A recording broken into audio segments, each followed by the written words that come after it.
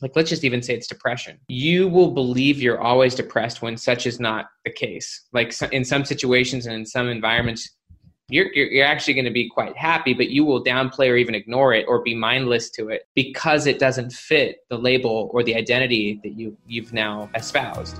And so Hi, my name is Evan Herman, and I'm documenting my journey on becoming the best version of myself while learning how to be an entrepreneur and developing the successful habits that are necessary to get and keep me there. If you want to come alongside of me and make this journey together, we'll be listening and learning from some of the world's greatest mentors in the areas that matter most: faith, family, finances, friendship, fitness, and fun. So join me on the Whole Person Podcast. Today, we are talking to an individual who understands the human psyche.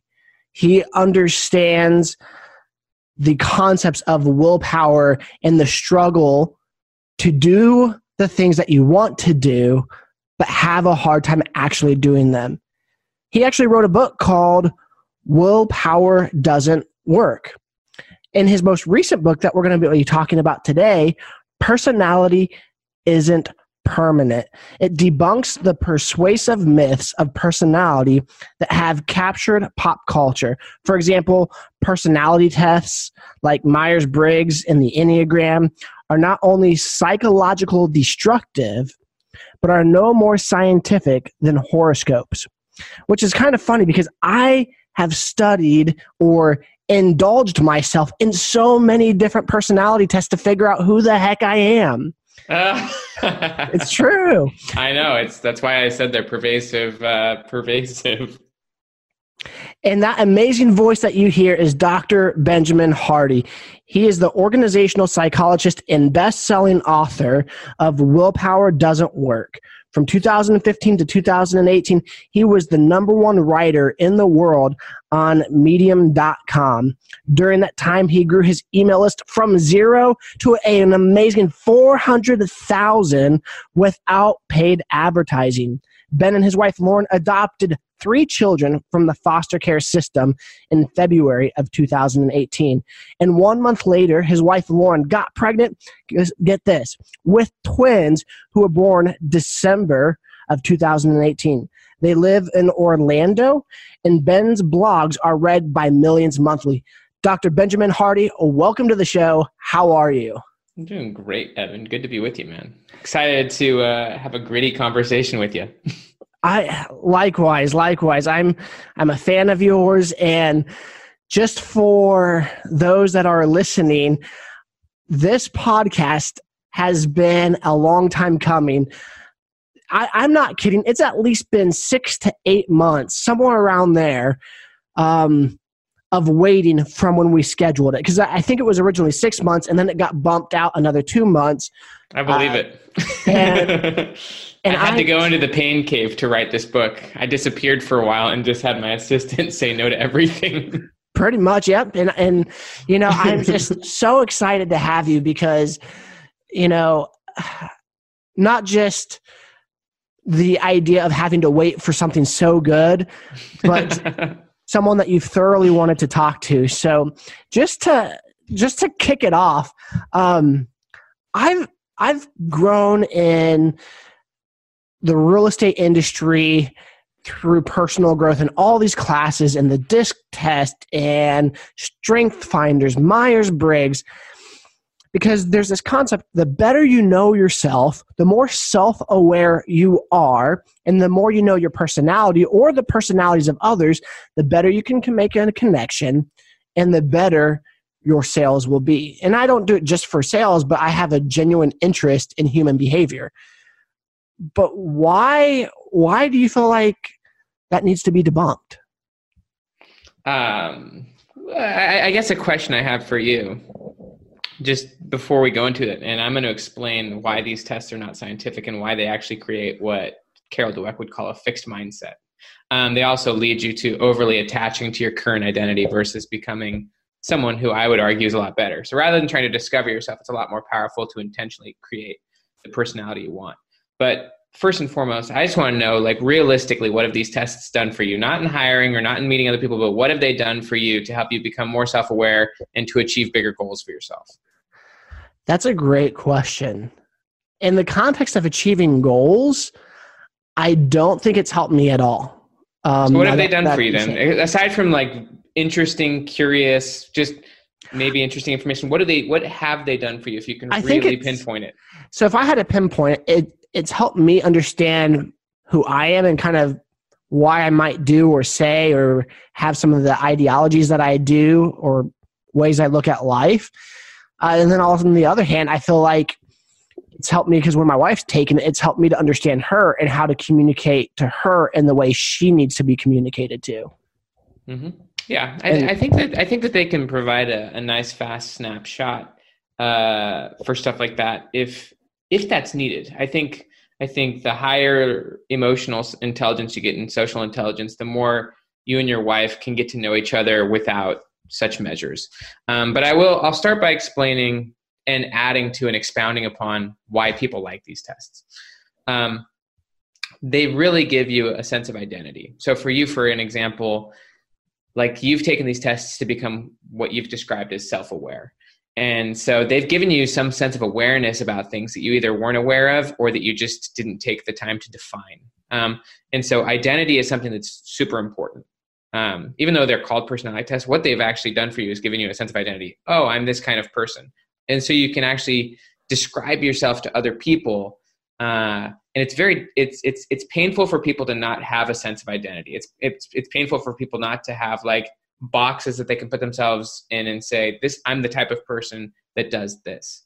And so they do give you a sense of identity. That one of the big problems is that you then over-attach to the identity that the test has given you, not the identity that you would intentionally have chosen for yourself. You're right. Now saying, oh, this is who I am. This is great. Now I understand myself. Now I can actually go and build the life that I want. Or not even the life I want, but the life that's comfortable or the life that's convenient or the life that doesn't hurt. And so Ellen Langer is a Harvard psychologist, and she's spent a lot of time studying mindfulness. And one of the big things that she's found over and over is that when people assume labels, like, so for example, whatever your strength finder is or whatever your DISC is, or your Enneagram or etc., you get a label, you get a category, you get a type. And by the way, any form of type-based personality test is not scientific because from a psychological perspective, there's actually no such thing as a true psychological type. So if you call yourself a D, for example, that's actually not actually true because it's not always true. In some contexts and in some situations, it's definitely not true. But when that's funny. I've referred to myself as a D many, many times. Yeah, of course. Yeah. So you've assumed the label, but what Ellen Langer has found and what the research on mindfulness shows is that when you overly attach to a label, first off, you not only identify with it, you come to defend it. But psychologically, what it does is it creates tunnel vision. It creates what's called mindlessness, where you create. So in psychology, they call it selective attention. You don't see the world as it is; you see the world as you are, or you see the world through your identity. And when you have a label, like let's just even say it's depression, you will believe you're always depressed when such is not the case. Like in some situations and in some environments, you're actually going to be quite happy, but you will downplay or even ignore it or be mindless to it because it doesn't fit the label or the identity that you've now espoused. And so labels create tunnel vision, and they also, because you've owned it as an identity, it stops you from imagining being someone different. It stops you from pursuits that would be outside of the label, which may have been what you genuinely wanted or which may have been great. And so they actually lead, overly assuming a label, it greatly limits your options. But the fact of the matter is, like, there's really cool research now in psychology talking about the psychology of your future self and the psychology of your former self, and the fact that, just take you for example, would you argue that you're exactly the same person you were 5 years ago? Absolutely not. What's different about you from who you were 5 years ago? That's even a great question. So I'm 32. I'm going to use the past 10 years. I'm 32 as well. Go ahead. Go back 10 years. Who were you 10 years ago? What was your focus, your goals? What's different about you from 10 years ago? Almost everything. So my focus, my goals, since I was 7, I had this idea of being a pastor. Okay. Interesting. I went to Oral Roberts University, got a degree in theology, graduated, could not get into a long-term vocational pastoral role, not even specific lead pastor, but just a role. I served at many churches. Well, then I kind of got burnt a little bit by the church or churches, as well as my degree served me nothing in the real world. I started selling insurance. I had a lot of part-time jobs. I had like 21 part-time jobs in less than 4 years. Around 2010 to 13, the economy wasn't that great here. So all I could get, because my degree meant nothing, were part-time work. And then I decided to get into real estate, because even if, I couldn't make money in real estate, at least I'd have something steady to go put my hands to and no one could fire me. But then that's when I started the journey of personal growth and self-development and entrepreneurship. I've never had those desires, those ideas, those attachments. So when I started in 2013 to even now, one, I feel like I'm way more self-aware. I'm more dedicated to what I'm doing now. Simultaneously through this journey, there's been me wanting to be in ministry vocationally, but I have a much more entrepreneur bent. And because of it, it's made me pay more attention to the political environment. It's made me pay attention to social cues that I've never anticipated before. But then here's the other thing, and this is going to get into later questions. I have goals that I've set for myself that I haven't been able to reach. I get frustrated. There's this person that I want to become that I'm struggling with because I'm not that person yet. And through all this, there's a mild identity crisis. There was self-hatred and, in a sense, idolatry towards God, because I believed God should have made me one way that I perceive myself that I should be versus who I currently am. So that's interesting. There you go. So it's safe to say that if you were to have a conversation, the current you with the you 10 years ago, that you'd be basically talking to a different person in many respects. Yes. Yeah. So basically, there's a Harvard psychologist. His name is Daniel Gilbert. He wrote a book called Stumbling on Happiness. He's also done a great TED Talk called The Psychology of Your Future Self. But he's done a lot of research on personality change over time. And one of the things that he finds is he'll start by asking the question, have you seen a lot of changes in yourself, such as your interests, your beliefs, your goals, your habits, even your environment, your relationships? Because your personality is your consistent attitudes and behaviors. And he says, even your tastes and your preferences.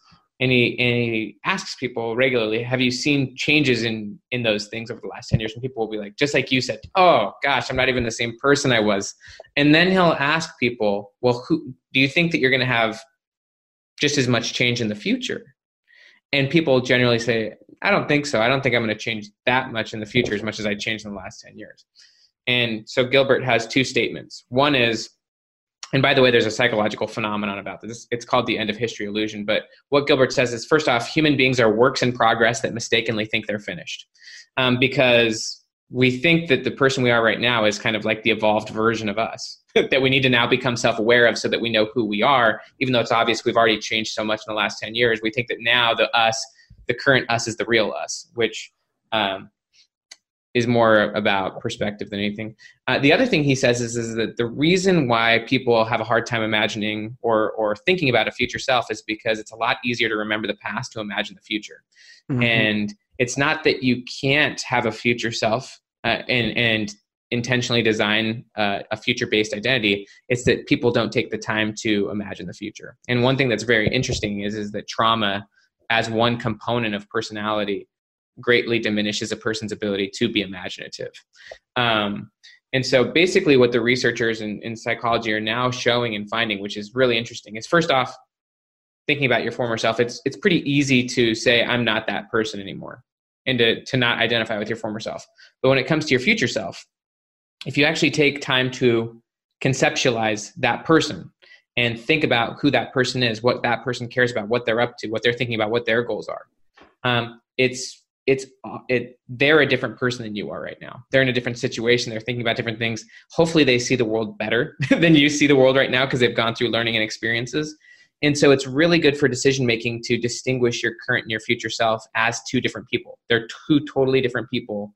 And then you can start to build an identity with intention around who your future self is. And then you can start to build your life, your environment, your story around who that person is. And so there's a lot of really cool research on this, but I think that from my perspective, rather than getting your identity from a personality test and then overly identifying with that personality and then creating, a fixed mindset, it's a lot more powerful to be flexible about your identity, knowing that your future self is going to be different than you right now. They're going to see the world differently and they're going to have a different identity. And so then you can start to hold your labels a little less tightly. And you can start to live a little bit more intentionally. So I really like the idea that you talked about flexible identity because, when I look at my life, I look at, wow, there's some things I really liked about myself in the past that I'm just not that person right now. Here's one example. Because I wanted to be in ministry, for whatever reason, I spent more time in my devotion and my religious practices than you do now. So much more than I do now. So there's elements of your former self that you like better. Correct. And that I've moved away from. I agree. I could say the same about myself. So this is so good because I got so much going on in my head. So if there's elements of my past self that I like better, but there's also things that I'm wanting to still become in the future. How do you reconcile all this? Because it feels very much like an identity crisis. And I've lived that over 10 years because what I wanted to do, what I wanted to become just didn't happen. And then I didn't know what to do with that. So now I have to go create this new idea or plan for my life that I originally didn't intend. Well, there's a lot involved in what you're describing. Let me start by sharing a quote that I think is very meaningful. So the quote is from Robert Brault. He said, "We are kept from our goal, not by obstacles, but by a clear path to lesser goals." Think about that for a second. I want you to chew on that. We are kept from our goal, not by obstacles, but by a clear path to lesser goals. Interesting. So a first question I would have is, you talked about what we're describing as a failure. Something didn't work out the way you thought it would, and so you then chose a different path. And that is essentially the description of trauma to some degree. Like there's a lot of research on what's called math trauma. Essentially math trauma and any other form of trauma is that something happens to you. Let's just say in this case, someone like a math teacher tells you you're not good at math, or you fail a test, and you internalize that into a narrative, a story about yourself. And that becomes a fundamental aspect of your identity, where you say, I can't do this anymore. If someone tells you you're not good at math, it's kind of a blow if you actually believe it. And it then shapes your identity and your narrative. And then that identity shapes your behaviors and your goals. And so rather than continuing forward in that path, your imagination towards that path and your future and your flexibility towards that path diminish. Because you've overly assumed the idea, it's called a cognitive commitment, that you can no longer do that thing because some experience was so painful that it's been traumatic to you and you haven't resolved it. You weren't able to reframe the experience and turn it into learning. And so as a result, it's still just some painful memory that you're actually still carrying with you. And it's now driving your decisions to go do something else. So since 2008, I have lost essentially one close person in my life each year. Okay. Through that time, I lost a child. She was a premature stillborn. Over the past summer, my wife lost a pregnancy. I lost two of my close friends in a plane crash. Died in the same plane. A lot of tragedy, a lot of pain you've obviously gone through. As an individual, I feel far more broken than I've ever been in my life. Probably a little less compassionate because of all the hurt, all the trauma, frustration. I've also learned a lot. And through this process, somewhere along the way of hurt, of not being able to achieve the goals that I've wanted from the idea of ministry, I feel like if I have higher, loftier goals now, while I really want to attain them, I almost also feel like because of all the hurt, like it's just not my lot in life to have the success or the accolades or the things that I really, really want to achieve. You know, I want to be a person of influence. I want to be someone who leaves a positive impact on a larger scale in the world. You know, I would love to write a best-selling book. I would love to be a traveling speaker, an author, and teacher, which has become the new course that I'm kind of going towards after ministry didn't take hold. And so through this process, I'm still trying to figure out who I am or who I need to become, what goals I should set for myself. So I guess beautiful, man. The question I'm asking is, we talked about here, I wrote this down and I want to ask it specifically. All right, go ahead. I also have a lot of questions for you now. Okay. Well, let's do that. Let's go with your question. Well, let me ask you some questions real quick. Because what you said is because of all the things that happen to you now, you feel like it's not your lot in life to get to essentially what you describe as what you want. You're saying right. All of these events have happened to you, and as a result now, you're not capable, or you're not able, or life's not accessible. For some reason or another, all of these events have led you to the conclusion that you can't have the life you want, or that right. You're not capable. I think more I don't feel capable. Why? I think I feel broken. And so because of all these events, you just don't feel like you have the capacity to achieve what you really want? Or connect these dots for me for a minute. Yeah. So as a person, I feel broken. Okay. But I also feel like I've made high, lofty goals that haven't been attained, and I just don't see a way of them becoming reality. I don't. Why not? What does you feeling broken have to do with the idea that you don't think that your goals can be reality? Because to me, what I'm hearing is unresolved trauma, a very limiting narrative about your current identity. A loss of imagination and confidence. I think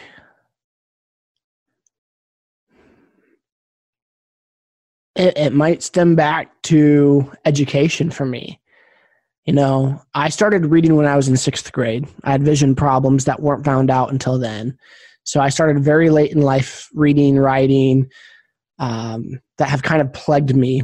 As you can see all the books behind me, I'm a much better reader now. It seems like you've overcome a lot of those reading problems, even though maybe you still see from a tunnel vision perspective yourself as a non-reader. The truth may be radically the opposite. Actually, probably there's truth in that, because I graduated in 4 years with a degree. When I walked into college, you're probably just as good of a reader, if not better, than most people. The problem is that you still see yourself as that sixth grade kid who can't read. It's perspective. To me, what that says is that you're still viewing the world from former traumas, because at some point or another you were feeling incapable, you were feeling embarrassed or things like that as a young kid, and so those were emotionally impactful experiences that led you to seeing yourself a certain way. And now over these years, you've developed an extreme sense of skill in writing and speaking and doing all these things, but you don't see yourself that way. You're still, your identity is still that kid who's broken.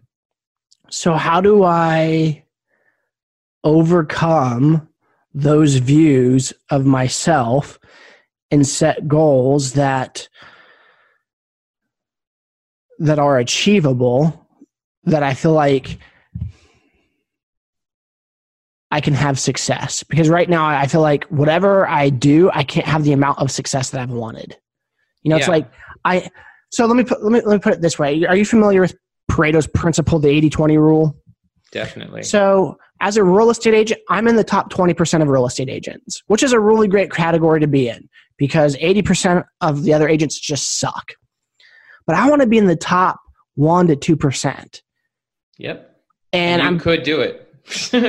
I appreciate that. But in my mind, I'm like, how? Because I don't I don't know what to do. Like I set these goals, but then now you don't see yourself as one of those people. When it comes to future self, you've got to actually define the future self of you as one of those top people, but then you've got to actually know what those people do, what they think like, what they're up to. You've got to then surround yourself with those people and develop, their attributes, their strategies, their skills. I mean, it's literally a belief system. It's a mindset, it's an identity, and it's a way of doing things. Becoming world-class at anything is just knowing what you want, being able to explain that to yourself and others, and then surrounding yourself with that environment, with those people, and doing what they do. That's what coaching and mentoring and education is all about. Studying the craft of those people who are in the top 1% to 2%. I mean, you can do it. And one thing I would encourage you to do is start to tell people that that's what you're going to do. A big aspect of clarifying an identity is, first off, clarifying what you genuinely want, and then being heavily explicit about it, telling people that this is who I am and what I'm going to do.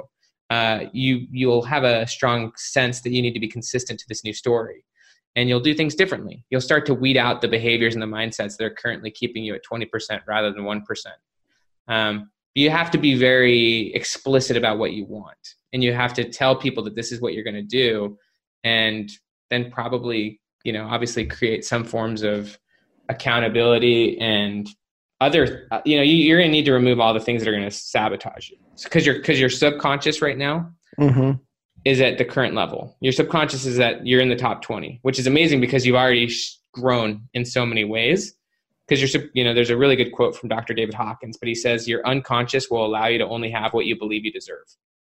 So right now you don't believe you deserve being in the top 1%. You believe you deserve being at 20. That's where that's where your automatic and your unconscious and your autopilot subconscious is at. And so your subconscious makes up about 95% of your behavior. And so on a daily basis, you're going to just keep acting on autopilot like someone who's in the top 20%.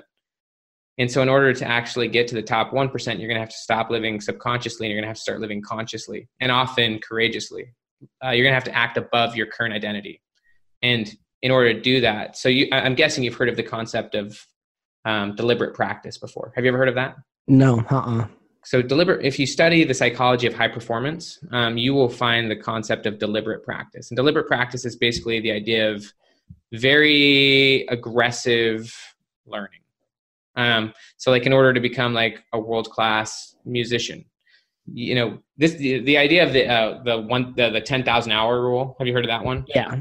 So the 10,000 hour rule was popularized by Malcolm Gladwell, but really where it came from was the research on deliberate practice and the idea that people who become really, really good at something, they practice in a very meaningful, intense, like feedback coached way for thousands of hours. And that's how you can become world-class. I mean, it's not just doing something, like it's not the same as going to the gym in a routine way. Because a lot of people, they'll go to the gym and do the same workout for a year, and they're honestly just atrophying themselves because they're not doing it towards something specific, and their workouts aren't leading to different results.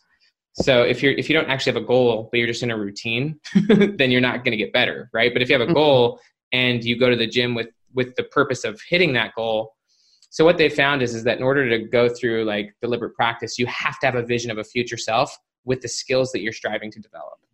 So say that again. In order to engage in deliberate practice, which is the type of activity that leads to learning and change, you have to have a future self in mind with the skills or the attributes you're trying to learn. Otherwise, your learning is going to be like going to the gym as a routine, but not with a purpose. And so it's not going to be effective because your vision of where you want to go determines how you do what you do now. So for example, me on this podcast, me talking, I'm having a conversation, but with my future self in mind. I'm not that person yet. I'm not that person, but it's influencing how I have this conversation.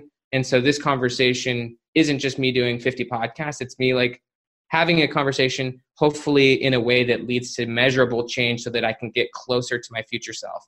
And so I'm doing this with that in mind, if that makes sense. It does, relatively speaking, because 5 years ago, there's this identity that's like, well, probably not in ministry, I would love to do a podcast. And somewhere along the way, it actually happened, and I became that person. Yeah, you're now a because podcaster. I was thinking about it all the time. Yeah. Yeah. And you started doing things that podcasters do, which is different than what you would have done 5 years ago. So you were acting contrary to your former self and more like your desired future self. You started doing things that were different, which goes against your subconscious. You stopped acting on autopilot and you started doing things with intention. You bought a microphone.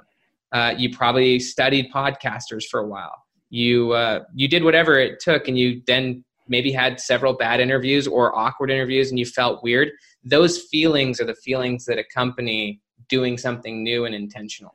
So one of the big reasons why people don't try new things is because it's awkward. It feels strange or scary or anxiety. It creates anxiety to do things that you don't typically do because you don't know exactly what the outcome's going to be. And as human beings, our brain literally is wired to predict the outcomes of our behavior. And so when you try new things, it kind of freaks you out because you don't know what the outcome's going to be. And so right. it could be good or bad. And so you feel all these, the fight or flight response essentially.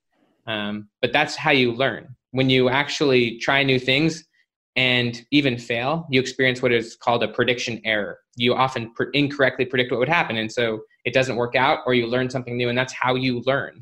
And so it's good to go through new experiences, to have emotional experiences, and to not avoid emotions. This is actually what's called psychological flexibility. It's holding your emotions and your thoughts and even your identity loosely as you pursue a goal or live out a value. As you're moving forward, you're gonna deal with a lot of stuff. But if you let the emotions or the thoughts or even your current view of yourself halt you, then you're not flexible. You're being rigid, and you've overly defined yourself, and you've limited yourself on what you can experience.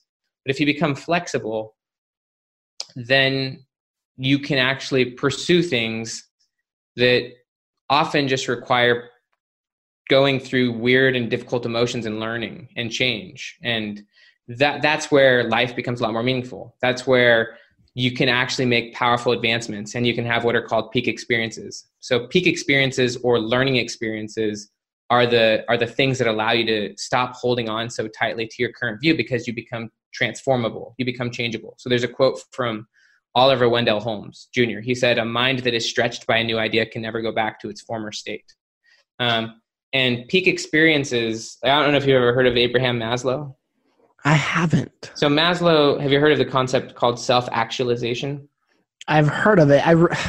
If you're okay, I probably know what it means. It's fine. Go ahead. So self-actualization is just a really popular term in like self-improvement and stuff. It was brought up by a psychologist back in the 1950s named Abraham Maslow. Basically what it means is that you've reached this level where you can essentially pursue and achieve whatever you want because you're flexible, because you have confidence, because you can visualize something and then develop the skills and attributes or connections or relationships to go get it. And in order to get to that level of confidence and flexibility, you need to go through what Maslow calls several peak experiences or aha moments. And Colin Wilson, he's a psychologist and philosopher, he's now dead, but he said the only way to have peak experiences regularly, and these are just learning experiences that open you up. They challenge your former assumptions. The only way to have them is to be intentional, to be thoughtful, to be purposeful, rather than being passive. If you're passive, you're going to generally be like depressed. But if you're intentional and active and seeking things, then you're going to have learning experiences that open you up to seeing things new. You'll be able to do things that you didn't formerly think you could do, which will reframe your confidence and allow you to then have a sense, maybe I can be and do other things than I am right now. And being passive and not having these types of experiences and essentially living mostly on autopilot, where you're just replaying out who you were yesterday and overly attaching to your former identity, that leads you to not changing your perspective enough. So there's a quote from Alain de Botton. He's the British philosopher, and he said, "Anyone who is not embarrassed by who they were 12 months ago hasn't learned enough." And I love that quote. Like, I love the idea that if you haven't changed a lot in the last year, then you're not actively learning. You're just living on autopilot, and you're still seeing yourself the same way you did last year or 5 years ago. So, I mean, one of the big things that I would think about for you, in addition to getting really clear and open about what you want and then beginning to acknowledge it and make that your new narrative and your new story, and then intentionally seeking learning experiences, is you're going to have to reframe your past. You're going to have to go back to those former experiences and reshape the meaning of those experiences, and even reshape the identity of your former self, that sixth grade self, and how you feel about that sixth grade version, and even all of the other negative experiences you've gone through. You actually have to reframe the meaning of the past. And what's really cool about this is that your memories are fluid. They're changeable. Like memory is not your memory is not a filing cabinet. Like it is very much, so there's the quote from Stephen Covey. He said, "We don't see the world as it is, but as we are." You've heard that. Mm-hmm. So the same is true of our past. We don't see the past as it is. We see the past as we are. And so your perspective of the past is not actually objective. It's just how you're currently seeing it. You're projecting everything about your current self and your current perspectives and beliefs on your past. And so your past is more like, if you were to tell me a story about yourself, could be the sixth grade version of you. What I then see, like as a psychologist, is he's not actually telling me about his sixth grade self. He's telling me about his current self. He's telling me, because you're telling me the story of what happened, but you're telling it to me from your current perspective.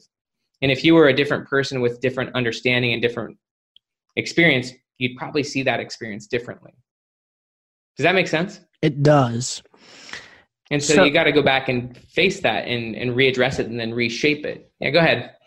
Well, in all that, you pretty much nailed every question I had written out. But I have a question based off of your old book, which is Willpower Doesn't Work.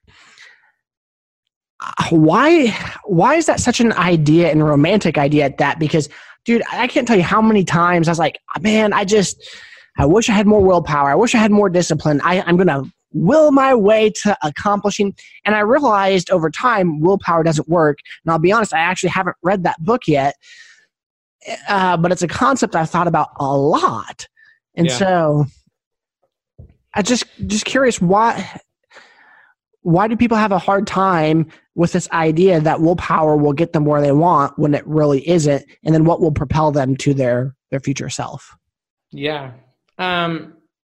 Willpower is sexy because it's, what you were describing is you putting all the pressure on yourself. If I do this, it's all just, you're just putting all the pressure on yourself without realizing that you're incredibly limited as a single person. Like anything and everything you've done that's been significant isn't solely because of your own efforts, but a lot of it had to do with situations. A lot of it had to do with the help of other people. A lot of it had to do with mentoring and education. And so rather than assuming that it's all on you, you can instead, first off, recognize that what you can do is only possible because of the situation you're in. Like the reason we're having this conversation is because we live in an era when technology allows us to do this. If we lived 20 years ago, it wouldn't matter how much willpower effort you gave it. We wouldn't be able to have this conversation. Yeah. And so it's an acknowledgement of context, and it's an acknowledgement that what you can do in one situation and maybe with other people is different than what you can do without it. Just as another example, I could try so hard with all of the effort in the world to see Pluto with my natural eyes, but I couldn't do it regardless of my greatest efforts. But if I look through a telescope, I can see Pluto with ease, right? Yeah. And so it's just recognizing that effort isn't the key. Like it's not about effort. It's about context and environment. I'll give an example. Well, I'll first share a quote. So the historian Will Durant, he said, "The ability of the average person could be doubled if the situation demanded it." Say that again. The ability of the average person could be doubled if the situation demanded it. So let me explain. There is interesting stories of what's called hysterical strength. Yeah. And have you heard of this before, hysterical strength? Well, I'm assuming it's like the grandma picking up a car off her grandchild. That's exactly it. So the grandma, literally some old, crippled, decrepit woman, can lift up a 2,000-pound car, not because she has the strength to do it, but because of what? Because the situation merited it. Yeah. And that's not always going to be available, but it's just obvious that various capacities and skills or things like that are far more likely or are available in situations that are not available in other situations. And so once you become aware of the power of situation and the power of context, you can then you first off then can realize, okay, I am who I am because of my situation, because of what's around me, because of who's around me. You know, the whole quote, you're the average of the 5 people you spend the most time with. Yep. One of our favorite quotes here. You start to realize literally you are who you are because of your situation. And you're showing up the way you are because of your situation, not because of your willpower. And so once you realize that, then you can start to become intentional. So again, the Harvard psychologist Ellen Langer, she says that who we are at any one time depends on the context we are in. But the more mindful we become, the more we create the context. We create the situation to become who we want to be. And so, you know, several examples, but I'll share just a few real quick, easy ones. When I was 11 years old, my parents got divorced and my father became a drug addict. And in that situation and in that chaotic environment, I became very limited in my possibilities and my ability. I barely ended up graduating high school. And just, I was in a chaotic state. I then actually went and served a church mission, you know, speaking of ministry. And in that new environment, I could create a new role and identity for myself with new goals and without the constraints and limitations of my former identity in my past. And I was able to quickly become a leader, an expert, all these things, because I now had new capability and a new role and a new identity and a new environment with a new purpose. When my wife and I became foster parents of 3 kids, we had never read I personally had never read a parenting book before. And truth be told, between you and I, it was more her goal than mine. She'd grown up with foster kids. I didn't really want to do it. But here's a few things that are interesting. And it actually is what ultimately was the tipping point to write this book. When we got these 3 foster kids, and this was in 2015, first things first, you take 3 kids who are from the ghetto, who have drug addict parents, who have been neglecting them for years, giving them just like these kids literally didn't go to school. They watched TV all day. 5 kids slept on the same bed, trash piles and clothes piles heaped to the tops of their trailer, parents on drugs, kids just eating what they can find. And so in that environment, you're quite limited in your options and choices. You take these 3 kids and you put them in our environment, far from a perfect environment, but all of a sudden you've got 2 parents who are helping you. You're going to bed and getting 11 plus hours of sleep, which is what little kids need. You're getting hot meals. You're actually getting taken to school. So you're trying to get an education. You're getting taken to 30 or 40 different states in your first year with us. And so you're exposed to all different things that you didn't know, because before that you'd only traveled 10 miles from your house out in the country. And so just to pull all this together, what I saw in my kids in the first year we had them was radical change, because they were in a new context. They had new options, new choices, new support, new abilities. They could go play sports. They had new neighbors. They had new friends. But here's what else is interesting to me. You look at my wife and I, who are 2 graduate students, mostly self-absorbed, and all of a sudden you give us 3 foster kids. And it's oh my gosh, I'm this self-absorbed graduate student, totally focused on myself. And all of a sudden I've got these 3 pretty, struggling, emotionally underdeveloped kids, and our house is total chaos. And I'm forced to deal with this. And the thing is when we decided to become foster parents, we knew we could predict that it was going to change us. We weren't fully aware of all the ways it was going to change us, but we knew it was going to be a transformational experience. It was going to be difficult. We were going to have to face things we wouldn't know how to deal with. And we'd have to do things that we wouldn't typically have done if we didn't have these kids. And so you fast forward a year, 2 years, 3 years, and all of a sudden you see the world very differently, just like you see the world differently because of your experiences that you've gone through. And so you change your environment, you change yourself. And so I wouldn't have been able nor wanted to do any of the things that I did as a foster parent if I didn't have those kids. If it was just theoretical, if I was just reading books, I wouldn't have done any of the things that I was required to do because of the situation that we intentionally put ourselves in. So when you start thinking that way, I'm thinking about you now, wanting to either be a minister or wanting to be the #1 real estate agent, or a percentage, top percent.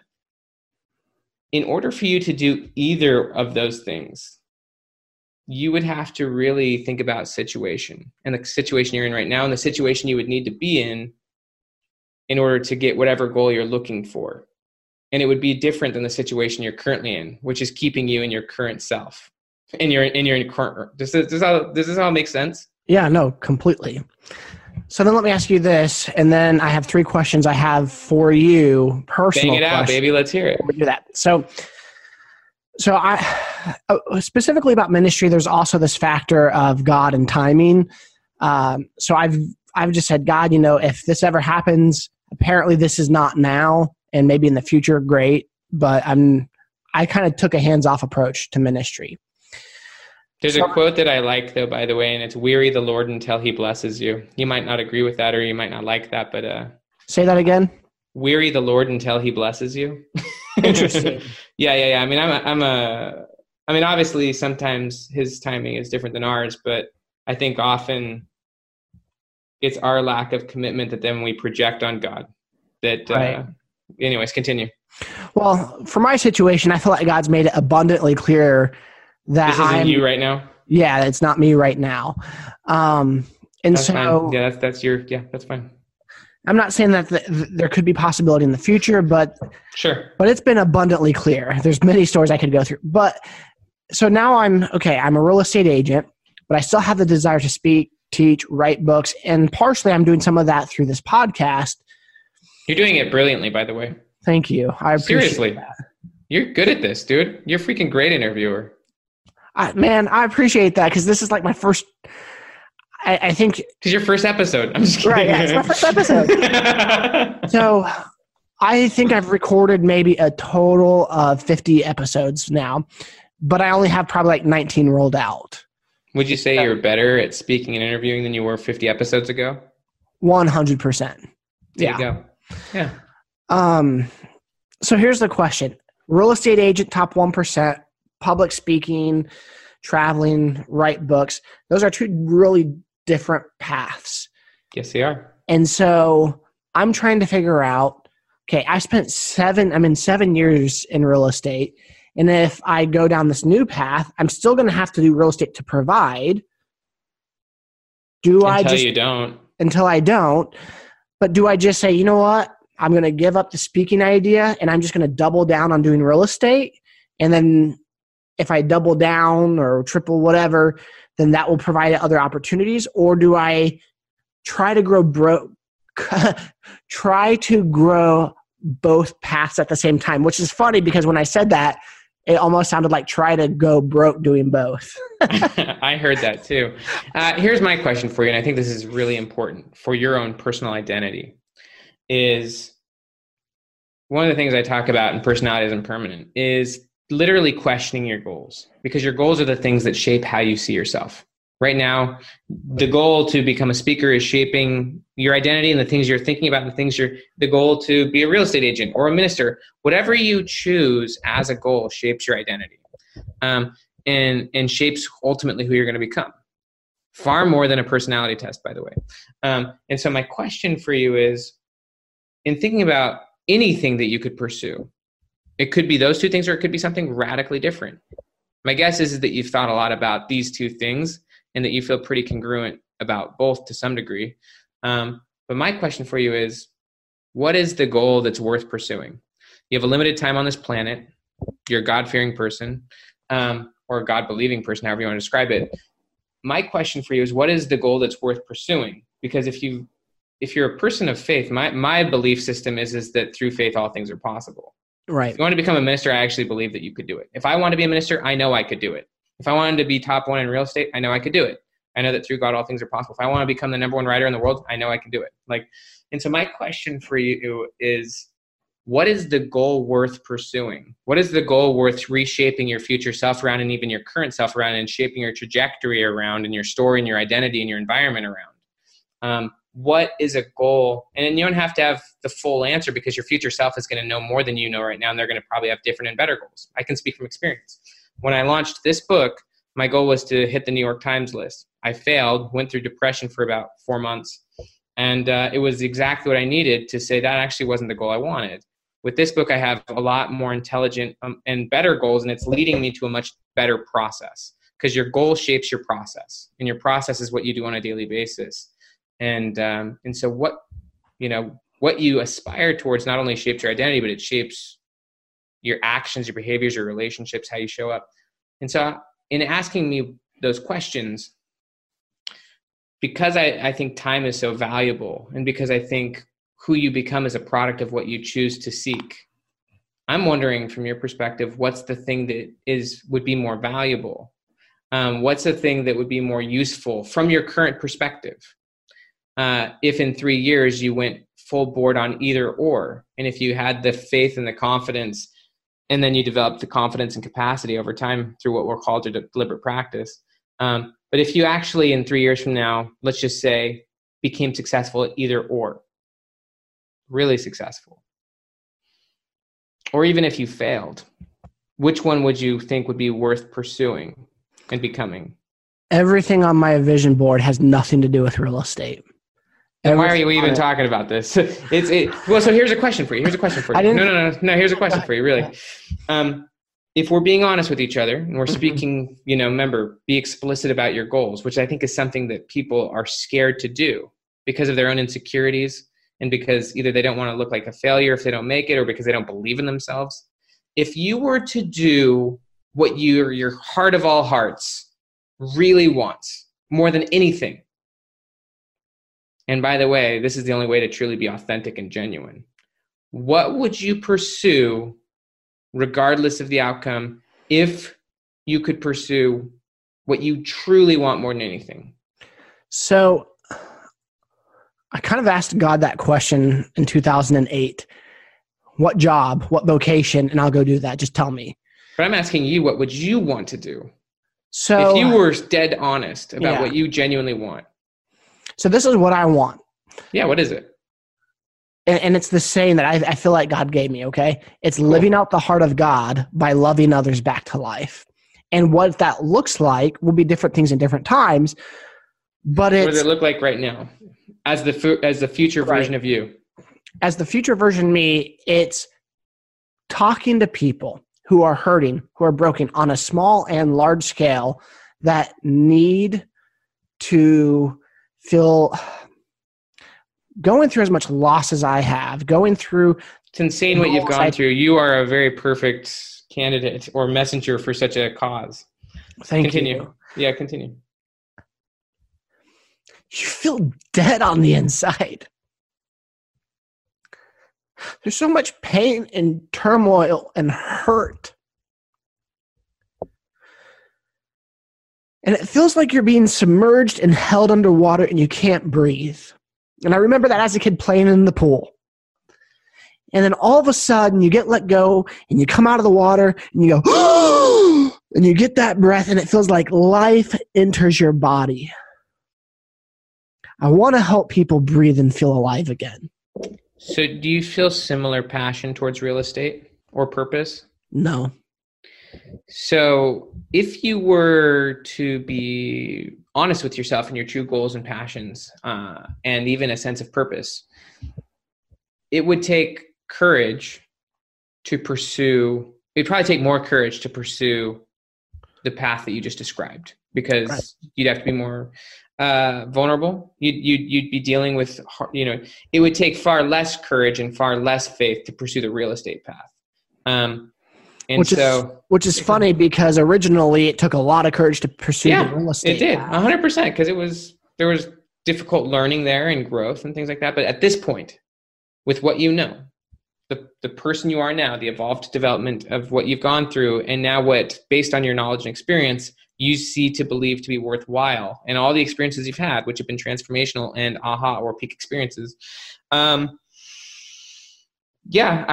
think that from my perspective, based on what you've told me, the thing you would do is define that mission and that vision that you've just described and create a future version of yourself living that out, and then start telling everyone that that's what you're doing, and stop doing all the things that would limit you from doing that. Because, again, you're not kept from goals by obstacles, but by a clear path to a lesser goal. And so real estate in this case could be a lesser goal. And if you're pursuing a lesser goal, to me, what that means is that, you know, you've really bought into a limiting identity and a limiting narrative of who you are and what you can do. And it's based on former experiences rather than future experiences that you could create. And it's a lot more powerful, in my opinion, to be defined by the future you genuinely want and by the experiences that will transform you from the person you are to the person you want to become, because they are two different people. It's far more powerful to be defined by your future self that you designed rather than by what some personality test told you are. If you genuinely want to be that person, like one of the things I write about in the book is that purpose trumps personality. Like if you genuinely believe in a purpose and you're committed to that purpose and you live it out and you go for it, it's going to change who you are. Your purpose will change your personality. If you're serious about it. Yeah. That's why I was able to graduate college. Yeah. Because you had a purpose. You had a purpose, and it changed you and developed you into a different person. The same exact thing would be true of both of these goals. Now, one of them, it sounds like you would have a far more potent purpose, which would, there's a quote that says, when the why is strong enough, you'll figure out the how. But it's basically like, I think that the potency of the energy behind the other, between, you being that spokesman or helping people breathe, would lead you to doing things that the other goal wouldn't, and therefore would lead to more transformational experiences, and would lead you to becoming a different person. Both paths would lead you to becoming a different you. Mm-hmm. Either way. So there's no just one future version of yourself. There's an infinite amount of future versions of yourself, and you've got to ultimately— the multiverse. Well, you're going to become one of them, Right. And so there's a quote from Lily Tomlin. She was a famous actress, but she said, "I always wanted to be someone I now realize I should have been more specific." And so I just think that's why you want to be specific about who your future self is, because either of those paths or any other path is going to lead you to becoming a different version of you. You're not going to be the same person, which is, again, why overly defining yourself by some test is stupid, because you're going to be a different person depending on different paths you go. And so the question is, who's the version of you that you think would be most meaningful or important to become? Because the goal is going to determine who you become. If you're purposeful and serious about it, it's going to lead you through experiences that are going to change how you see the world and how you see things. And, you wanting to become someone who helps people to breathe, you can do that now very powerfully, but you could probably do that enormously differently with a much deeper sense of purpose and ability to execute on that purpose in the future. If you actually go through the experiences that would be needed, you could do that on a much different scale or in a much different way. But right now, you're limited by who you currently are and by the vision you have and your commitment to that vision. Awesome. So real quick, I'm going to hit these questions out for you. Do you have to go right now? No, go ahead. Let's hit them real quick. Okay. What's the biggest lie in self-talk you had or currently struggle with? Basically, my own story is what we're talking about. Like the biggest lie that I've faced. I think a lie that, there's so many. We all have so many lies that we tell ourselves. One of the lies that I often tell myself is that I'm not like a great runner, even though I love running and I can run. I've had knee injuries and things like that in the past. But honestly, my knee is fine. And so I tell myself that I can't be the athlete that I know I would love to be, and I could be if I actually had a vision and goal and then put myself through those experiences.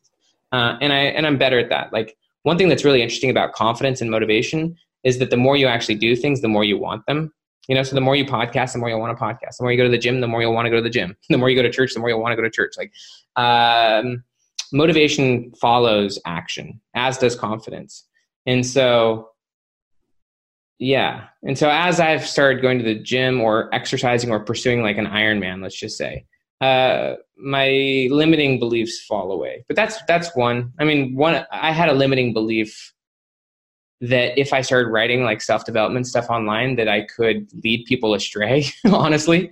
And so I didn't do it for like 4 years. And then at one point I just realized, like, if my intention is to do good, yes, I'll make mistakes doing that, but I think that that's what matters more than anything. And so then I changed that narrative and I started writing from a new identity. And so, yeah, there's so many things that I'm currently limited by or that I was formerly limited by. What brings you peace? Obviously my relationship with God brings me peace. my family, my faith, just enjoying life, not needing to prove myself to anyone, believing in myself, knowing that I can accomplish what I want to, if I want to. What's the best decision you've ever made? I would probably say going on that church mission when I was 20 years old. That decision shaped everything for me. And I wouldn't be married to my wife, which was obviously would probably be the top decision, but I wouldn't have even been the person to marry her had I not gone on that mission experience. I wouldn't be who I am today if I didn't choose to do that. Not that I'm not even the same person as I was when I did that, but that decision really was a fork, and it's led to other forks. So yeah, that was definitely the biggest thing I've done. Just curiosity, what'd you do on the missions? Oh, it was mostly, whether it be like evangelical stuff, going out and teaching people, or like lots of community service, just serving in communities. I read a ton of books, filled stacks of journals, like just did a ton of learning, a ton of service, a ton of teaching. Where'd you go? Pennsylvania, Pittsburgh. Cool. Yeah. I've gone twice to Uganda, once to the Philippines on mission trips, and you're absolutely right, man. When you're intentional about doing something, it'll shape your life. That's why you got to have a future self in mind, because without a specific future self, then you're acting as your former self, and you're not living intentionally on a daily basis. That's so good. Dr. Benjamin Hardy, man, thank you so much for coming on to the show. I want people to be able to buy your books. Where do you prefer them to buy it? Anywhere. Please buy Personality Isn't Permanent. It's a much better and a much more important book than Willpower Doesn't Work. Willpower Doesn't Work is a great book. It's helped a lot of people, but Personality Isn't Permanent is the book you got to buy. This book, it will totally change how you see yourself. It will dispel all the myths that maybe you've been brainwashed into believing, or that are popular in pop culture. And it will show you how to choose what you want and become the person who can have it. And so this book will totally blow your mind. There's so much interesting, powerful science and just crazy stories in this book. It'll blow your mind. I can promise you. I read through a little bit of it through the ebook that your assistant sent me, and it looks amazing. I believe she's sending a few autographed copies this way. And so if you're listening, I'm giving one of them away if you share this podcast and talk about the book. So I'm just letting you guys know. You bet, man. And then for whatever reason, if you don't know where to find it, you can go to the website. We'll put the book up there. I mean, Amazon, Audible, but you can go to benjaminhardy.com and you can learn more about it. Absolutely. Ben, thank you so much for coming on. Have a great day. You too, brother. It was fun. Likewise. I hope you enjoyed the podcast. If you would, I'd greatly appreciate you subscribing, as well as rating and even leaving us an objective review. It helps us with our ratings and spreading the message of the Whole Person Podcast. And now, may the Lord bless you and protect you. May the Lord smile on you and be gracious to you. May the Lord show you his favor and give you his peace. Thank you guys so much for listening today. Take care and God bless.